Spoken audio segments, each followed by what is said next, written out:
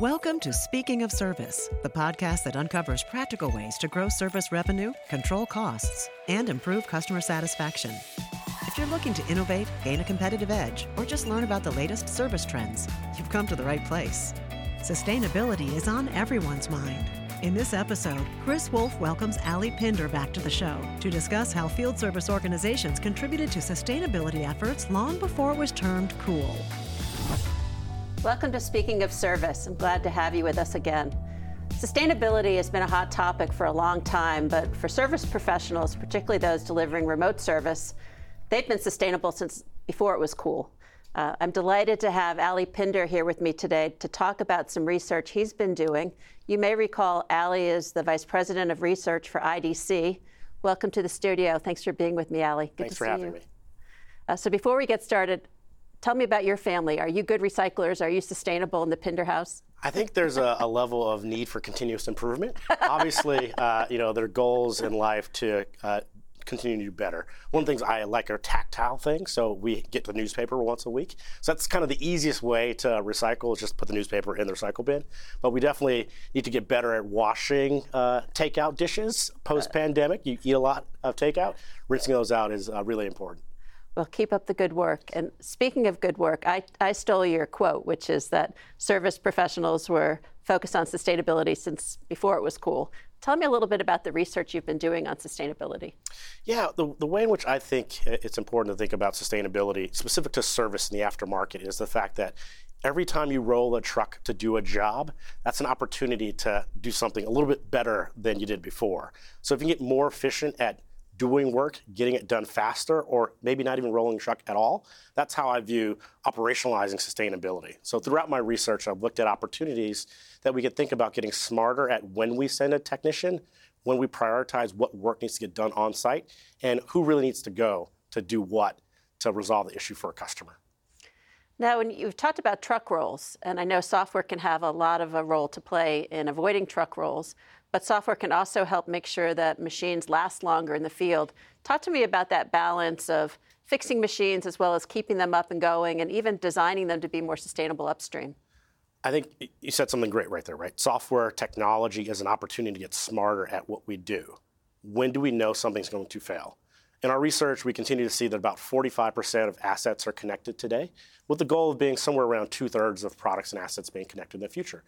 As you get better connected data, hopefully you can get better at when something is going to fail and shrink the amount of time that something is down, an asset is down, and prioritize when work should happen and who should do that work. So I think the real opportunity that technology plays within the role of sustainability is understanding when you should send someone out to avoid long periods of downtime for customers, which impacts their productivity, their output, and their satisfaction.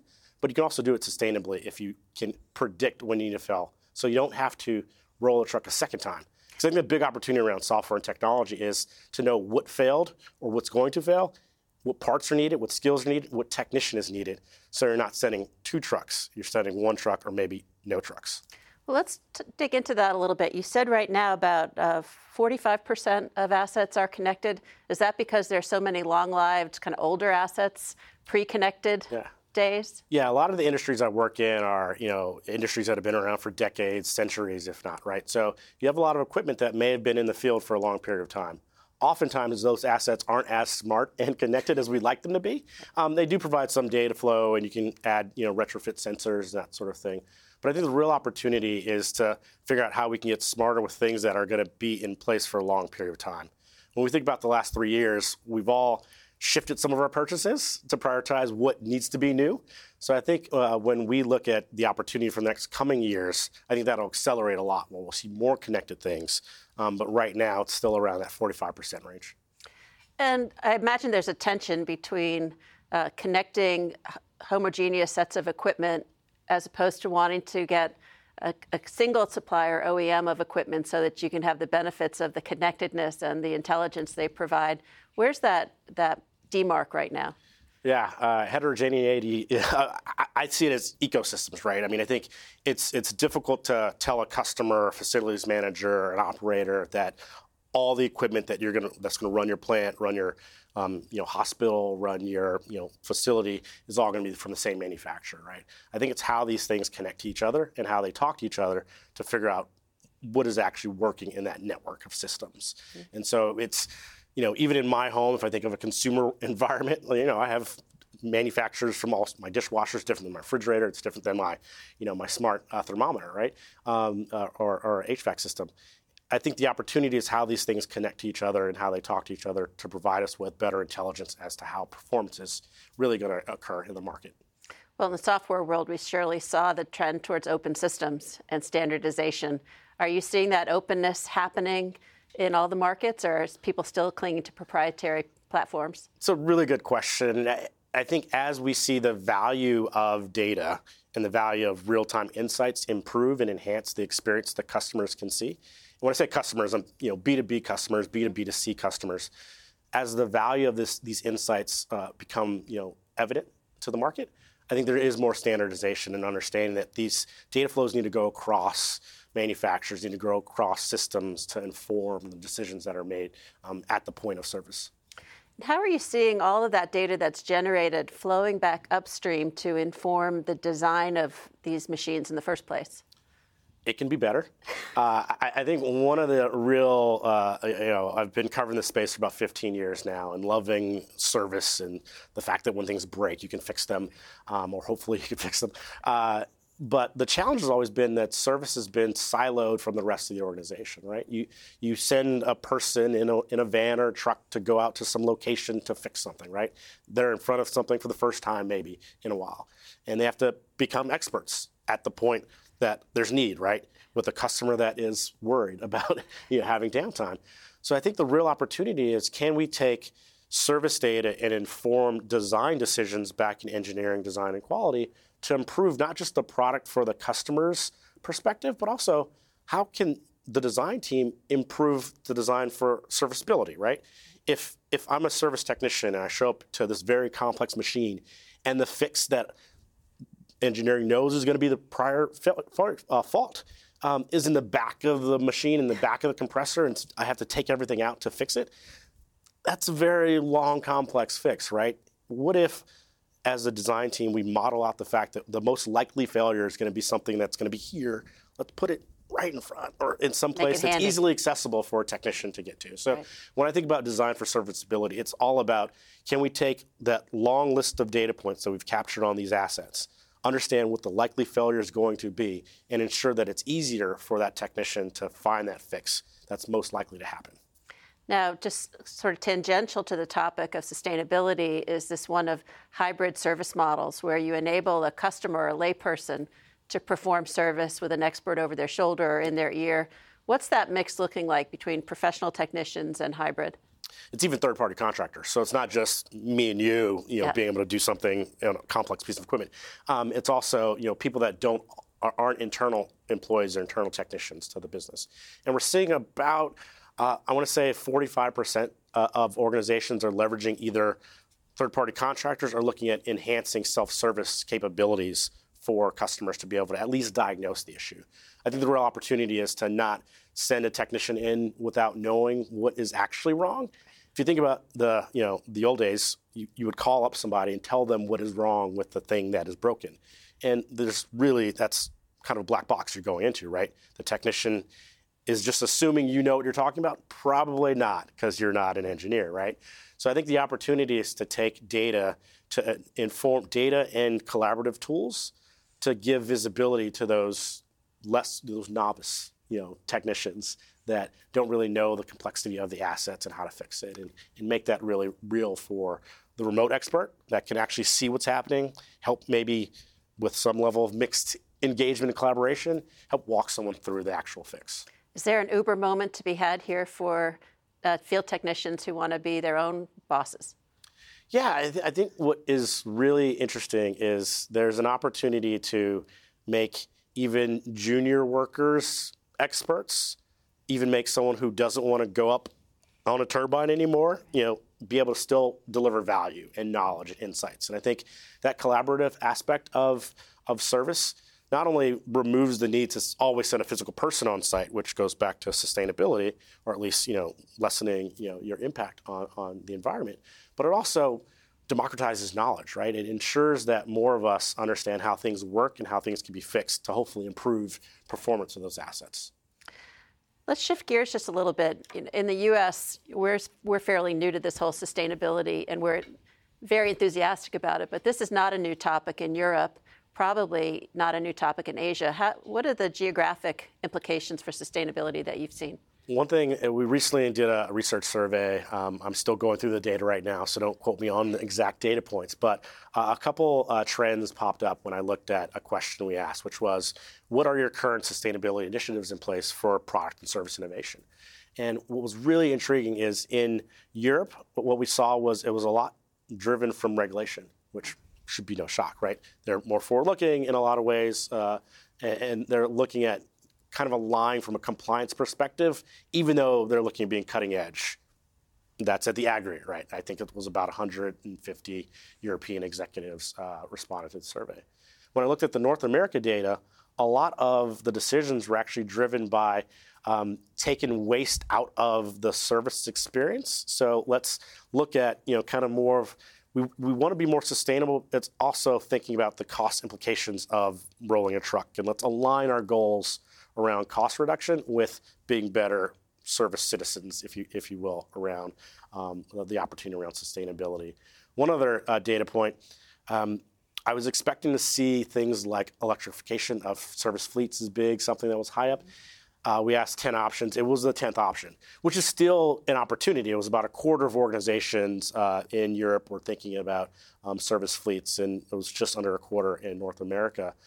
But I think that's somewhat constrained by the grid and the infrastructure to support, this ability to have electric vehicles with your vans and your trucks.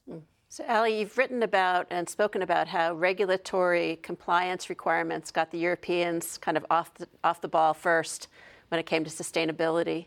I'm curious, did that catalyze action among American manufacturers looking to do business into Europe? Definitely when you think about American businesses that are global in nature, right? There's an opportunity as you think about any investment you make in technology supporting assets and products and equipment that there needs to be standardization, right?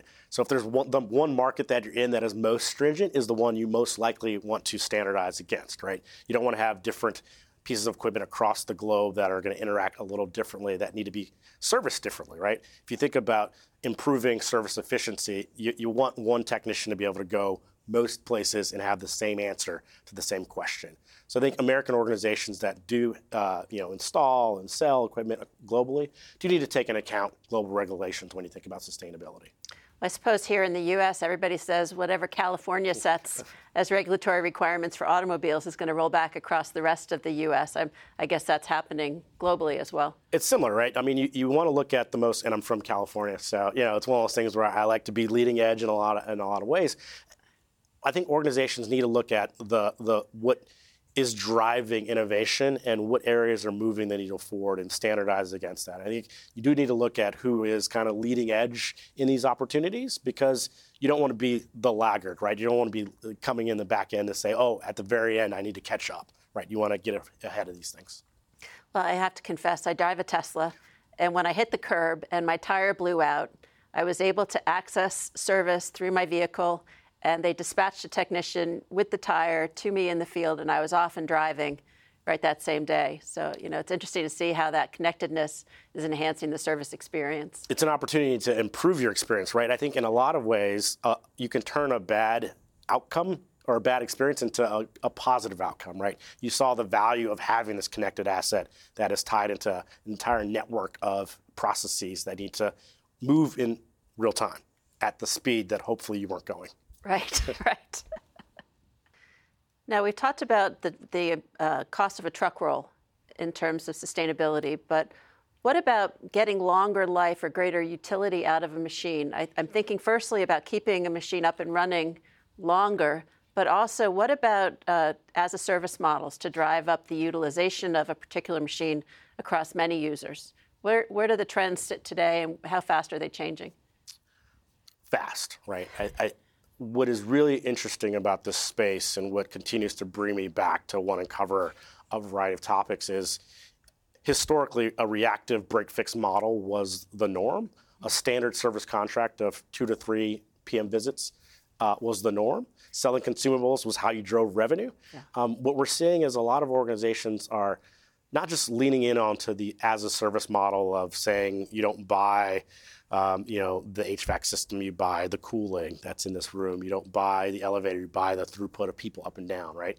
It's also tied to, can we sell other service products like remote monitoring capabilities, like dashboards that allow a customer to have visibility into asset performance, even down to the line of training and consultative services, right?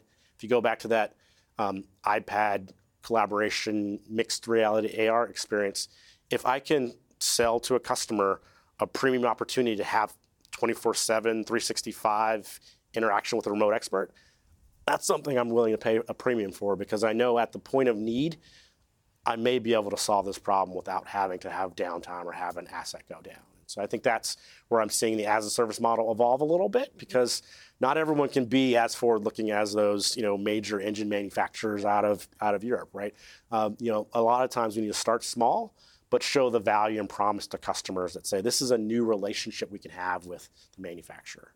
I was talking earlier with some leadership from the Service Council about the trends that they're seeing in service, and the shift from service as a cost center to service as a revenue center, and these trusted advisors who come and call on the equipment location, right, being the perfect people to deliver that value-added service. So it sounds as though sustainability is a tailwind for them.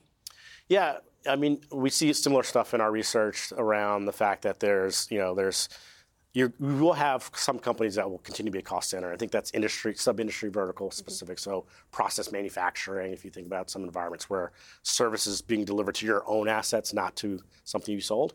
But we definitely see an opportunity when you're in a profit-centric environment, a customer-centric environment, to sell value, because that's where the premium is going to come from, right? Service can be a commodity unless you're delivering value and differentiation.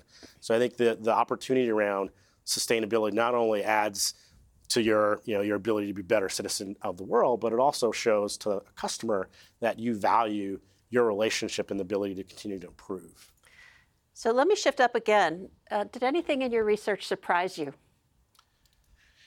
Things surprise me all the time, right? I think one of the great aspects of being somewhat of a data nerd or someone who likes to dive into survey research is the fact that, I expected to see more organizations want to drive at not just remote monitoring capabilities, but also investing in the fact that data can talk to each other, right? I mean, I think a lot of what we're seeing in the tech world is, full-on AI, and let's get into the fact that, machines will be able to do more. One of the things that I find in our research around service is customers really value the human interaction piece with a technician, right? I think in a lot of ways, if you look at a profit-centric environment that's customer-driven, that technician getting on site, or at least engaging with the customer, is really valuable. That's the differentiator. So what gets me really excited, and was somewhat of a surprise to me, is service businesses, though they want to leverage interesting, insightful technologies, which they are investing in, and AI is on the roadmap for many organizations I sample, they also understand that talent, engagement of the workforce, engaging customers, providing tools and technologies that allow for a technician to feel like going to work is a great thing, how technology can support a customer having a lot of value with the manufacturer that builds on that brand promise, is really, really interesting and critical to business moving forward. Is that a generational factor? I mean, there's a certain generation of people who enjoyed that give and take. There's a certain generation who we assume don't enjoy it in the same way. Right. What's the generational impact that you're seeing? Yeah, so I always want to think about the opportunities as evolution, as age groups move through the business, right? We've been talking about a retiring workforce for the entire time I've been covering the space, right? And I think what the nuance that I'm interested in is the fact that workers can and will tell you what they value in the work experience. So some workers would prefer to be behind a screen and never interact with a person, face to face. But we have tools for that, right? We have technology and applications that allow for a remote level of collaboration. We have some workers who want to shake hands and give hugs and have, lunchtime chats while they're on site. Those workers should be allowed to have that type of environment that they can work in. And so I think it's less of generational, say, a younger generation only wants to use iPads and tablets and never wants to get on site, or older generations want to, always get in front of people. I think understanding your workforce, understanding what they value and how they want to engage with customers, and even how your customers want to engage with you, right? Not everyone wants to have to get on a phone call and be on hold for 20 minutes. I don't think any of us want to, right? But some workers or some customers really just want to have resolution occur. Right. Some want to see someone and have the trust and the confidence that someone did go in the bowels of that hospital to solve that problem on the day, and it wasn't a remote patch that came over. Well, I guess it speaks to, consumerization and everybody needing to have that flexibility to meet the customer where they are and serve them the way they want to be treated. We saw a renaissance in the past 2 years in our CAD and PLM sales, as it appeared to us at PTC that customers were trying to get their digital house in order to enable the benefits of industrial IoT and augmented reality and going forward AI. Does that jive with what you're seeing in your research? There was definitely an opportunity over the last few years to evaluate maturity of technology and digital transformation. IDC, we continue to talk about digital transformation. We've somewhat pivoted into a digital business model. So thinking about ways in which you can leverage technology to transform how you're engaging with your customers. And I think the first step to understanding where you are is to figure out what you have in place. How are you currently serving customers? How is technology currently solving problems or creating problems for your business? And I think a lot of the last 3 years, organizations found that as they were looking at transforming how they engage with customers, they realized what processes were broken, which processes needed to be improved, and which technologies could support that improvement. And so a lot of what we're continuing to look at from the service side is, what technologies did we acquire that, aren't really making the job of a service worker better? It's just another application. It's another checklist that needs to be, kind of marked on that sheet. So, Ali, I'm going to ask you to look into your crystal ball as an analyst and as a data geek. Maybe give us one or two things that you would recommend our listeners lean into, and maybe a couple that they take their foot off the gas on related to sustainability. I think when I think about kind of two things to walk away with, two things that keep me up at night or get me excited about writing more research or covering more things, is the opportunity to view sustainability as an operational opportunity for value that can be delivered. So let's not look at this as something that's going to happen in 2050 or beyond. This is something that happens today. Your business can really transform by what you do today to deliver different sets of outcomes to customers. Can you think differently about how you should prioritize work to ensure that assets don't necessarily need to be down for a long period of time, right? Can we leverage technology to understand what needs to happen when? Can we remove the need to physically get on site to solve a problem? So the first thing is, can we operationalize sustainability so it's our day-to-day? I think the second piece that I'm really excited about as an opportunity is, we talked a little bit about the workforce shifts and changes in demographics when you think about workers. The next generation really cares about this being core to why they come to work, right? It's not just, this is something that we can put on a marketing campaign. Sustainability needs to be core to our business because it's going to drive not only better outcomes for customers, better outcomes for the environment, but it's going to drive why people want to come to work for your business. And I think those are the two areas that get me excited about this opportunity. Well, as we close up, I have two questions for you. Firstly, I'd love to know something about you that our audience might not expect of you. And then secondly, what's the opening line of your research summary going to be? So I'll take the former first. So I had the opportunity in high school to play at Dodger Stadium. So if you know me at all, I'm a big baseball fan.